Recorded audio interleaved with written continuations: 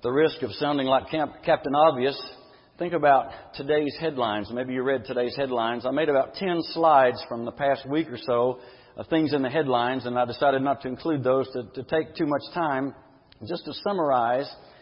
But think about what's going on around here that a teacher has to confess to having, a high school teacher confesses to having sex with a high school student, or another coach somewhere else confesses or is caught with video voyeurism and charged with attempted making child pornography, or a farmer who is now being indicted over saying some of his crop was organic and sold it under the guise of being organic and made a lot more money, and so he's a couple of $1 million into the indictment now, the price that they raised falsely by this fraud. And so we look around us and we see attempted murder, we see fraud, we see lies and cheating and fake news and misinformation, disinformation, all kinds of things. And we see on the news and in the newspaper and on 60 Minutes and 48 Hours and things like that. We see sex and greed and murder among the rich people. Some of the richest people on the earth still have a temptation to have somebody snuffed out or killed. We have the murder among the poor. We have deception and jealousy and strife and envy and pride and all these various heart problems. And the interesting thing to me is that all these people are looking for something, many of them looking for the same sort of things, looking for wealth and fame, looking for a place to belong, looking for status, looking for something, looking for a meaningful life. The world around us keeps on sending the same message over and over again as young people grow up. And they're getting it at quite a young age. One of the headlines I noticed this week was how a teacher was in trouble among a bunch of parents for feeling the need to ask fifth graders about their sexual activities. And people are getting these messages constantly through all kinds of media. Now, not only do we have that, we have the weaponization of social media. And that's a whole big book that's just been written. So we have all these things going on, and the world keeps on saying, well, now, if you're good looking enough, you're going to be all right. There will be all kinds of doors open for you. Or if you're rich, have a lot of money and power, you have power, you'll have anything you want. You can buy whatever you want or whatever you need.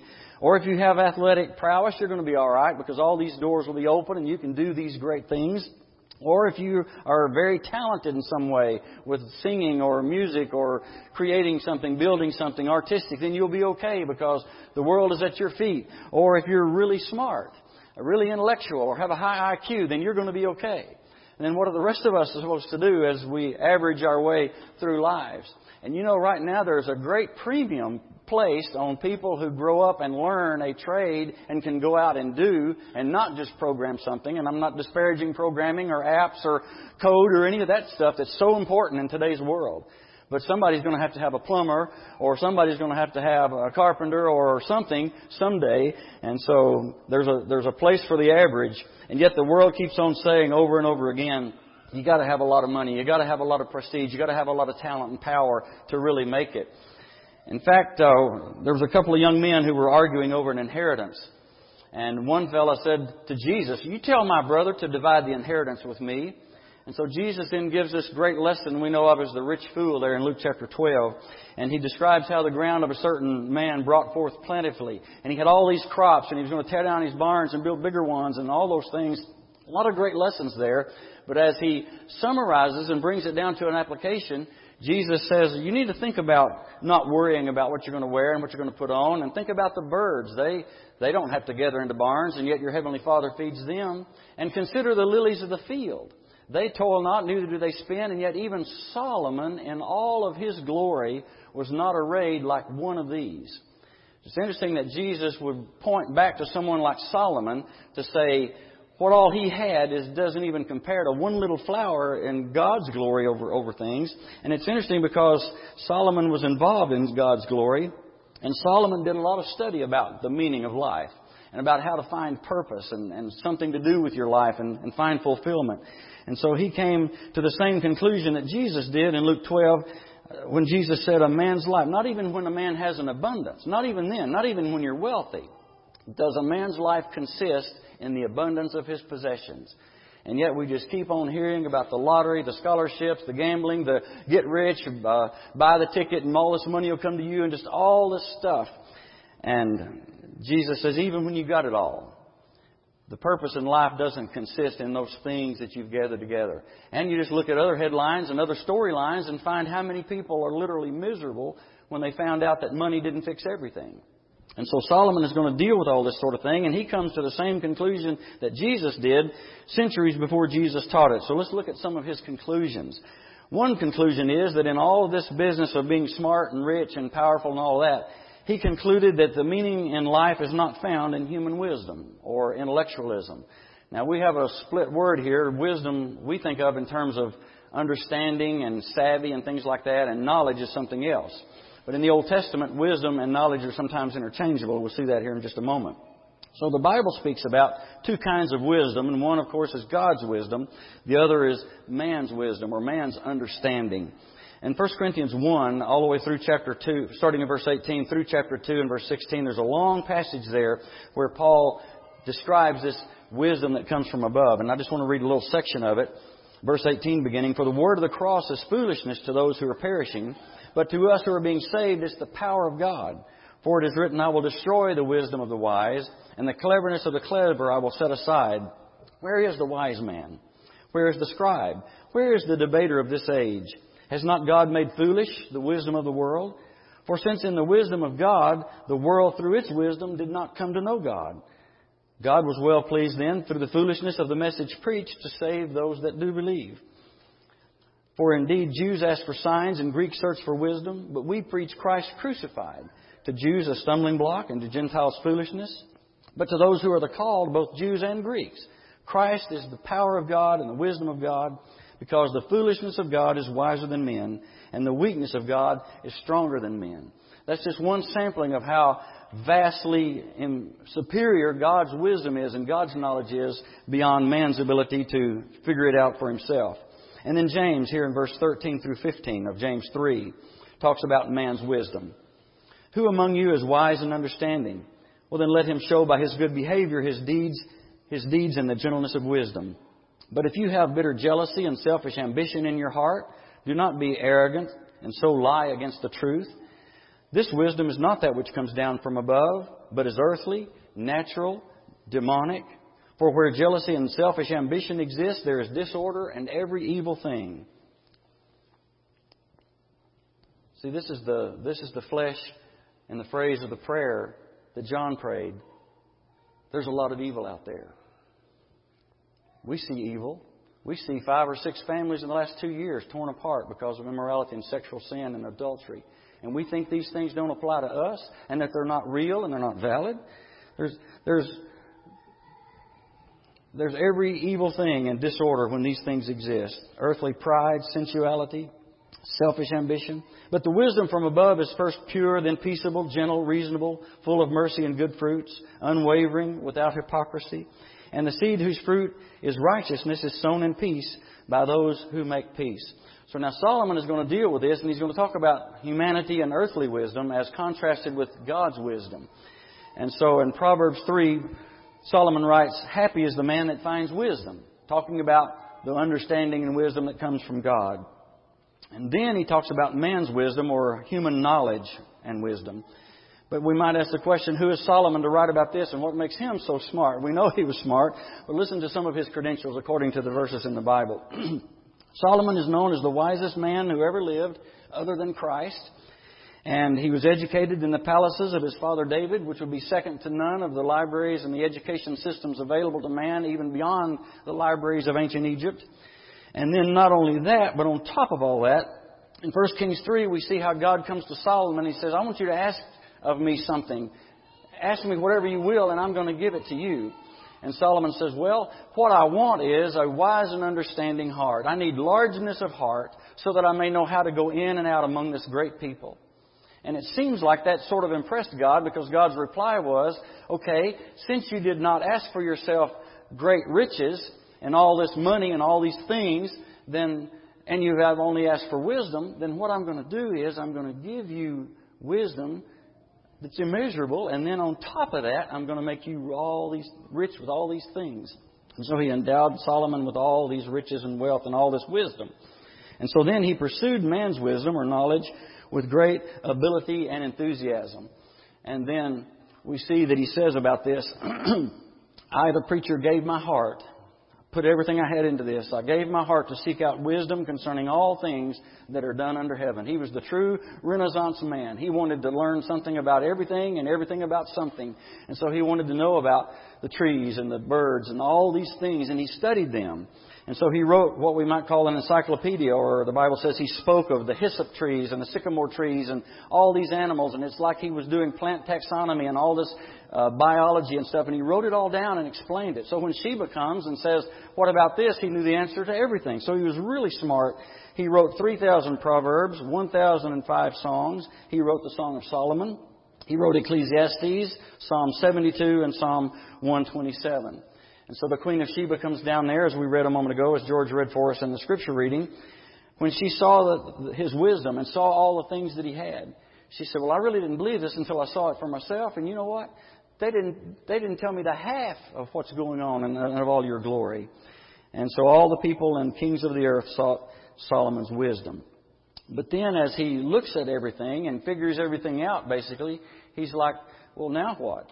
I've come up empty somehow. Because what good does it do to know everything? If you know everything, what does that mean? And so he says, man's wisdom, or he concludes that man's wisdom or intellect apart from God is vanity, and he gives 4 reasons for this. And one of them is that wisdom cannot change reality. So let's say, for example, I don't know how many stars there are, and you don't either. So let's just say there was 1 trillion stars. Exactly 1 trillion stars. Okay, if you know that, so what are you going to do about it? There's still 1 trillion stars, and that's how it is. Okay, so let's say there's 1 trillion stars, and you don't know that.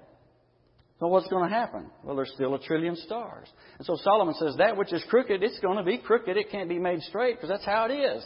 And that which is straight is not crooked, or that which is wanting cannot be numbered. So, big deal that you know all these things. What are you going to do about it? What difference does it really make that you know all of that? And not only that, but wisdom or human knowledge can increase sorrow. Chapter 1 and verse 18, in much wisdom is much grief.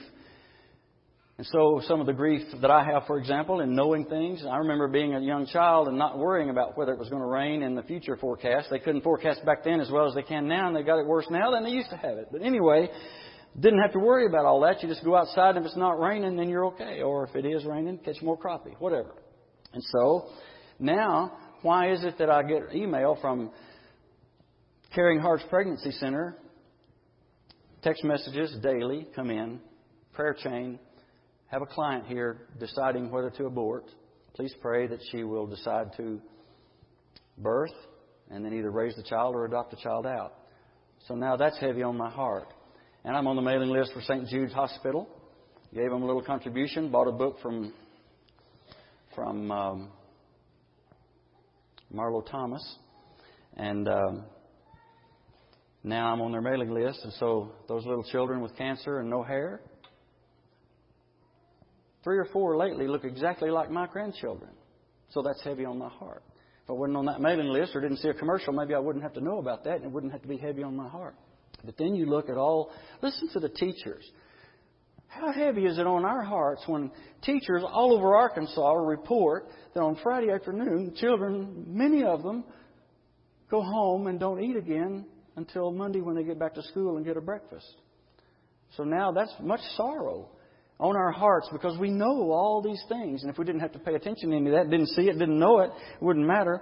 And then he says in chapter 2 of Ecclesiastes, verse 14, 15, and 16, how wisdom cannot produce lasting happiness because death comes to the wise and the foolish. So in most of the ways, the book of Ecclesiastes is sort of a pessimistic look at life, like why bother? What's it all about anyway?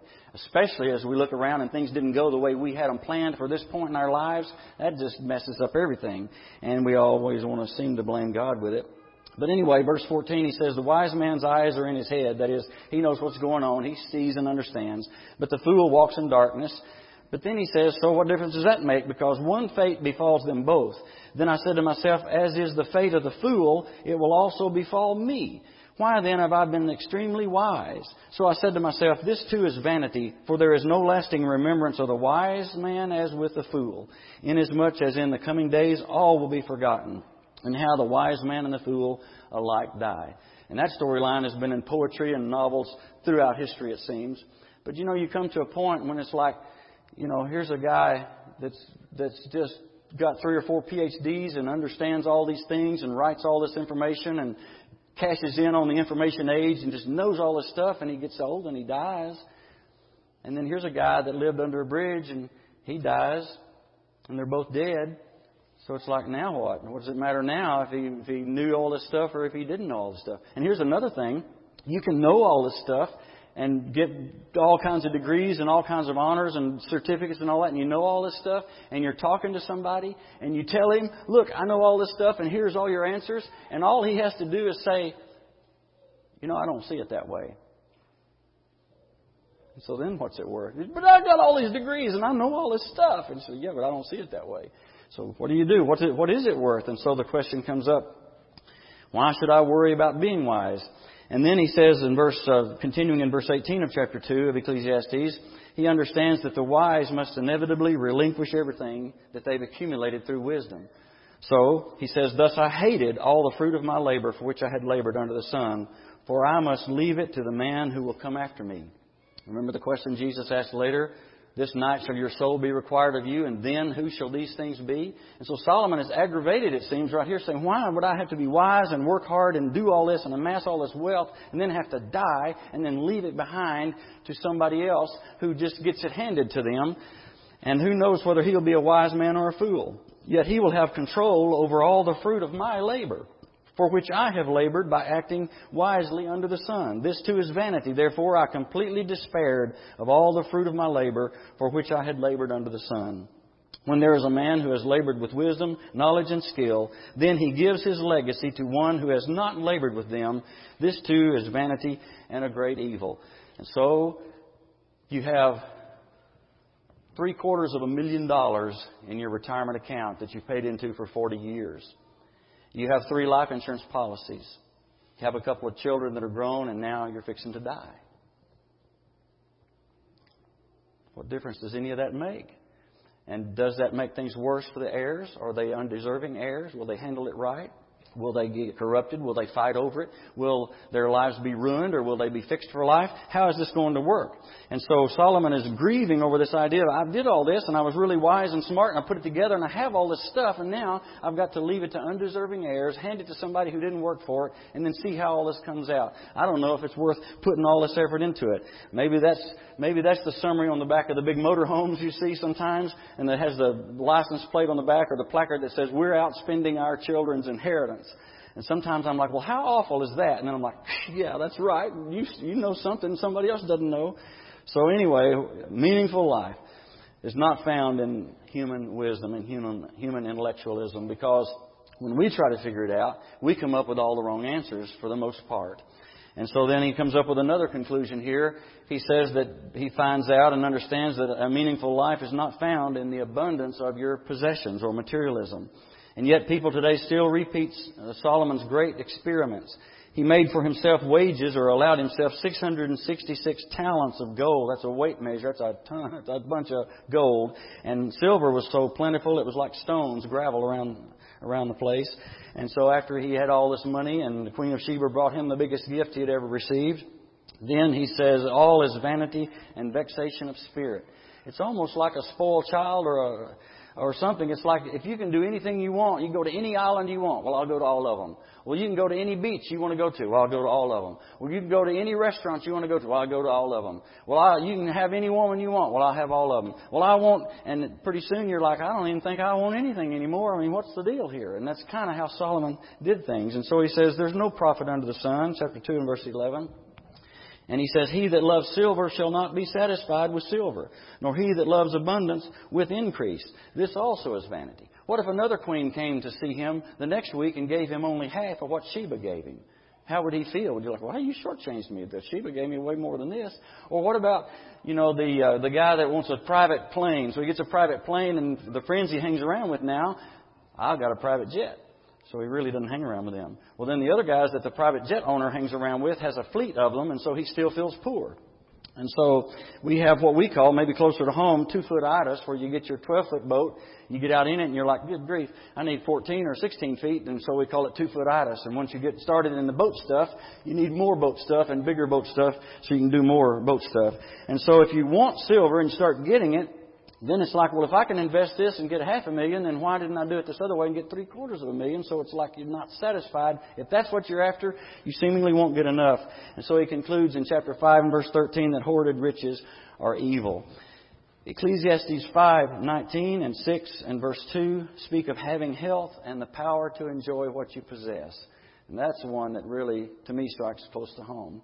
I've known people, and not just necessarily in this congregation, but friends and neighbors and acquaintances and relatives, work all their life, get everything in order, and about a month before they retire and start to travel and do all the stuff they plan to do, they have a stroke. Or something else happens, and everything changes around, and suddenly all the priorities we thought were priorities don't even amount to anything. And then you watch somebody looking at death in a few weeks or a few months, cleaning out things and giving things away. It's like, what does that feel like? To have all this stuff and all your favorite things and all the family portraits and all that, and just say, well, I don't need any of this. In fact, it hurts to even keep some of it for the next few weeks. It's like, what is life all about? What does it even matter? And so there's this idea of being filled with money and property and being healthy enough to do anything with it or to enjoy it. Or to have all this and sit there and be sick and can't do anything. Is that some kind of misery? So it's like eating biscuits and gravy, trying to make it come out where your last bite of biscuit has a big slop of gravy on it, and that's your last bite instead of having more gravy on the plate or more biscuits that are now dry. And so how do you make it come out right? So he says, the only wealth that we learn from all this in the New Testament, Ephesians 2, Paul describes there the unsearchable riches of Christ, because that's food for the soul, and that feeds something that these other things cannot feed. Nothing that's kept in barns can feed our souls. And then in 1 Timothy chapter 6, and Paul's letter to Timothy, he says, you need to warn people who are rich to be careful, because what they'll do is they'll start thinking they did it themselves, and they'll start thinking they can handle anything because they got enough money to handle it. And he said, that's not how it really works in every case. So he says, instruct those who are rich in this present world not to be conceited or to fix their hope on the uncertainty of riches, but on God who richly supplies us with all things to enjoy. Instruct them to do good, to be rich in good works, to be generous and ready to share, storing up for themselves the treasure of a good foundation for the future, so that they may take hold of that life which is life indeed.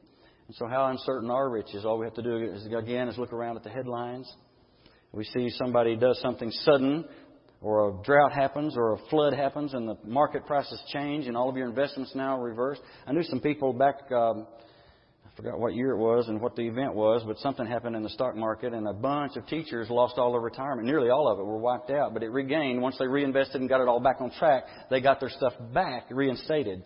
But some of them were basically scared, having been wiped out. And this can happen overnight. A war breaks out. It changes the price of copper or the price of something you have invested in. Or maybe there's a germ out there. We've pretty well conquered tuberculosis, and yet in the rest of the world, it's still one of the main killers out there. It's a communicable disease. It's terrible. It's out there. So we have a pandemic. Pandemics have killed more people. And a mosquito can start something like that. And so here, all the things that we see and think this is how it is may not be that way tomorrow. Maybe the earth starts shaking. What happens then? And then we have a fire or flood or storm or volcano or all of the above. And these things just happen all around us. And it ought to be driving us, by the way, and it does, I think, to thank God for breathable air, for drinkable water, or even having water, and things like that. So we understand then, in the big scheme of things, money can buy a bed but can't buy rest. It can buy food but not strength. Money can buy medicine but not health. Money can buy a house but not a home. The final thing, and I'm almost done here, I'm going to land this plane. A third thing that Solomon discovered and concluded was that a meaningful life is not found in physical pleasure. And that's another thing that seems to be on the horizon and on the radar for people with lots of money and lots of time on their hands. Then they start seeking some of this too. And not necessarily that way. Poor people do this too. But in his frantic search for happiness, the wise man, it seems, became a fool. He says in verse 1 of chapter 2, I will prove thee with mirth. I said to my heart, I'm going to live it up. You talk about party. He did it every day. This was daily, the way he lived. Daily his table overflowed with delicacies. He had 700 wives and 300 concubines. And as one fellow once said, Solomon was really one fellow who could truly say to his wife, honey, you're 1 in 1,000. So anyway, he did that, and he had music and friends and wine every day. And in chapter 10, or verse 10, he summarized and said, whatever my eyes desired. I want some of that. I want this. I want y'all. I want this. And I'll just take it all. I'll just have everything. Just give it to me. And so in verse 3 and 4 of 1 Kings 11, we read that his wives led away his heart from serving the living God. And he began to serve their gods and the Ashtaroth and all the things of this world and the Canaanites and those around, all around. And so he got into trouble with God. And God said, now I'm going to take the kingdom away from you, but I'm going to not do it in your lifetime for the sake of your father David, but now in your son's life and so forth, it's all going to happen. And you can read the rest of that story. So it's interesting. Here's a man who had everything, saw everything, did everything, felt everything, understood everything, told everybody everything, and then he turns away from God. Did you see the thing in the paper, the paper this week about Einstein's letter that's going to sell for $1 million? And Einstein was raised as a Jew in the Jewish religion. He used to sing praises to God and belt out hymns to God while he was walking to high school. But then he got interested in higher math and physics, and he thought, well, this is a trick. I've been tricked in all this religion stuff. It's a fairy tale and it's not even true. But he was torn. He never did really just renounce God and become an atheist. He thought there's got to be something to this universe and to all these physics and all these laws, that something's going on here. So he still had this reverence and awe for the creation and maybe the Creator. But anyway, he had given up on his religion. Interestingly, how then all these things don't seem to work that we try so hard to fulfill ourselves with. And so the reason that sensuality is vain and striving after the wind is that a life of indulgence does not deliver what it promises. As with silver, when you want some of that and get some and then you want more and you just keep wanting more, or the two-foot-itis thing. And the same way with the sensualism of the flesh. I think it's fun. I don't know why, because it's sort of morbid in a way. But look at all the starlets and the hot singers and dancers and movie stars and our people we had crushes on as kids. Look at them. Look them up on IMDb or something and do a search and see what they look like today. And they look like prunes, like we're all going to look like someday if we live that long. And so the flesh does not deliver what it promises. It seems like it's fun for a while, but then when you mix in with that, you got the human heart, and you got jealousy and strife and envy and all those things that just tear things apart. And so the philosophy of sensualism also ignores the reality of the weaknesses of the flesh. The flesh is like grass, and it will wither and fade away. Our lives are just like a vapor. And then finally, we conclude from this that sensualism does not take into account a God that takes everything into account. So Solomon says in chapter 12, as he's kind of winding all this down, and he says, okay, young man, you need to live it up and have a good time while you're young. I mean, there's coming a time when it takes you longer to rest than it does to get tired. When you can't pass a rocking chair without sitting in it, even at a store or something like that. That's why they got them out at the front at the Cracker Barrel, I guess. But anyway, there's coming a time. So live it up while you're young, enjoy life. But know this, he says, for all these things, God will bring you into judgment. And so it's not that God is out to get you and ruin you and catch you in a fault and send you to hell so you can't be saved. That's not the point. The point is, for all these things that you're doing, realize that you're doing it under the sun, under the God who created the sun, that all these things are being taken into account by God. So then what does life consist about? What's the meaning of life? Where is the meaning of life? And Solomon's whole conclusion, his overall final bottom line was, here's your takeaway, he says, fear God and keep His commandments, for this is the whole duty of man. In the English text, the word duty has been added to sort of give it some depth of meaning, and yet it really sort of took away from it, because in the original text it simply says, this is man, or this is the whole of man. It means that what man is all about is how it started. God placed man in the garden, gave him everything that there is, and said, it's all yours except for that. And the test was, do you believe me? Do you trust me? Do you fear me? Will you obey me? And that was the big test. And you know, they failed that test. Now here's Solomon with all this stuff and says, we got all this and figured all this out, but what really counts is, do you believe in God? Do you trust God? Will you obey God? That's what you need to do. Now, Jesus, when He comes on the scene, He summarizes all that up. He talks to these two boys about their inheritance. He says, I'll tell you what really counts is believing in God and trusting in God. Because even Solomon and all the things he had, he wasn't arrayed like one of the little flowers that God made. And God will so much more take care of you, O you of little faith. So it's no wonder then Proverbs and all of his wisdom, and Solomon writes that you need to guard your heart. And the heart is deceitful above all. It's desperately wicked. So we need to guard our hearts. And then Jesus would say, as he summarized all this, what's going on with the teacher having sex with the student? What's going on with the fifth grader? What's going on with the voyeurism? What's going on with the fraud and all that stuff? Jesus says, out of the heart are the issues of life. For out of the heart proceed adulteries, murders, and things like that. So it's no wonder that Jesus and Solomon and all these wise people would come down to the same thing. That if you're really looking for something to fulfill your life, put every marble in the same bag. Put it all in God. We've been studying a series on faith that will continue next week.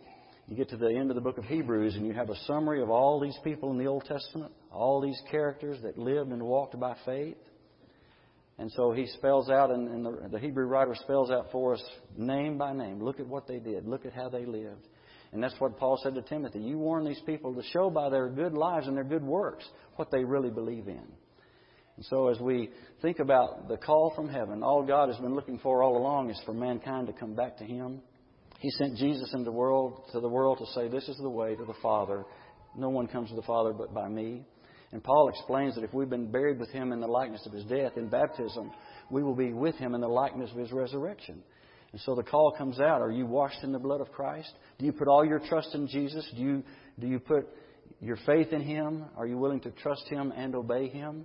He gave everything for us. In fact, when He went to the cross and He gets to the point when He says that it's finished, He was literally saying everything Solomon said, everything Adam and Eve learned, everything the prophets prophesied, and everything I've taught you and shown you in my life is now sealed and delivered, and I'm laying it on the line for you. What would you give for me? Would you give your life to Jesus this morning as we stand together and as we sing this song?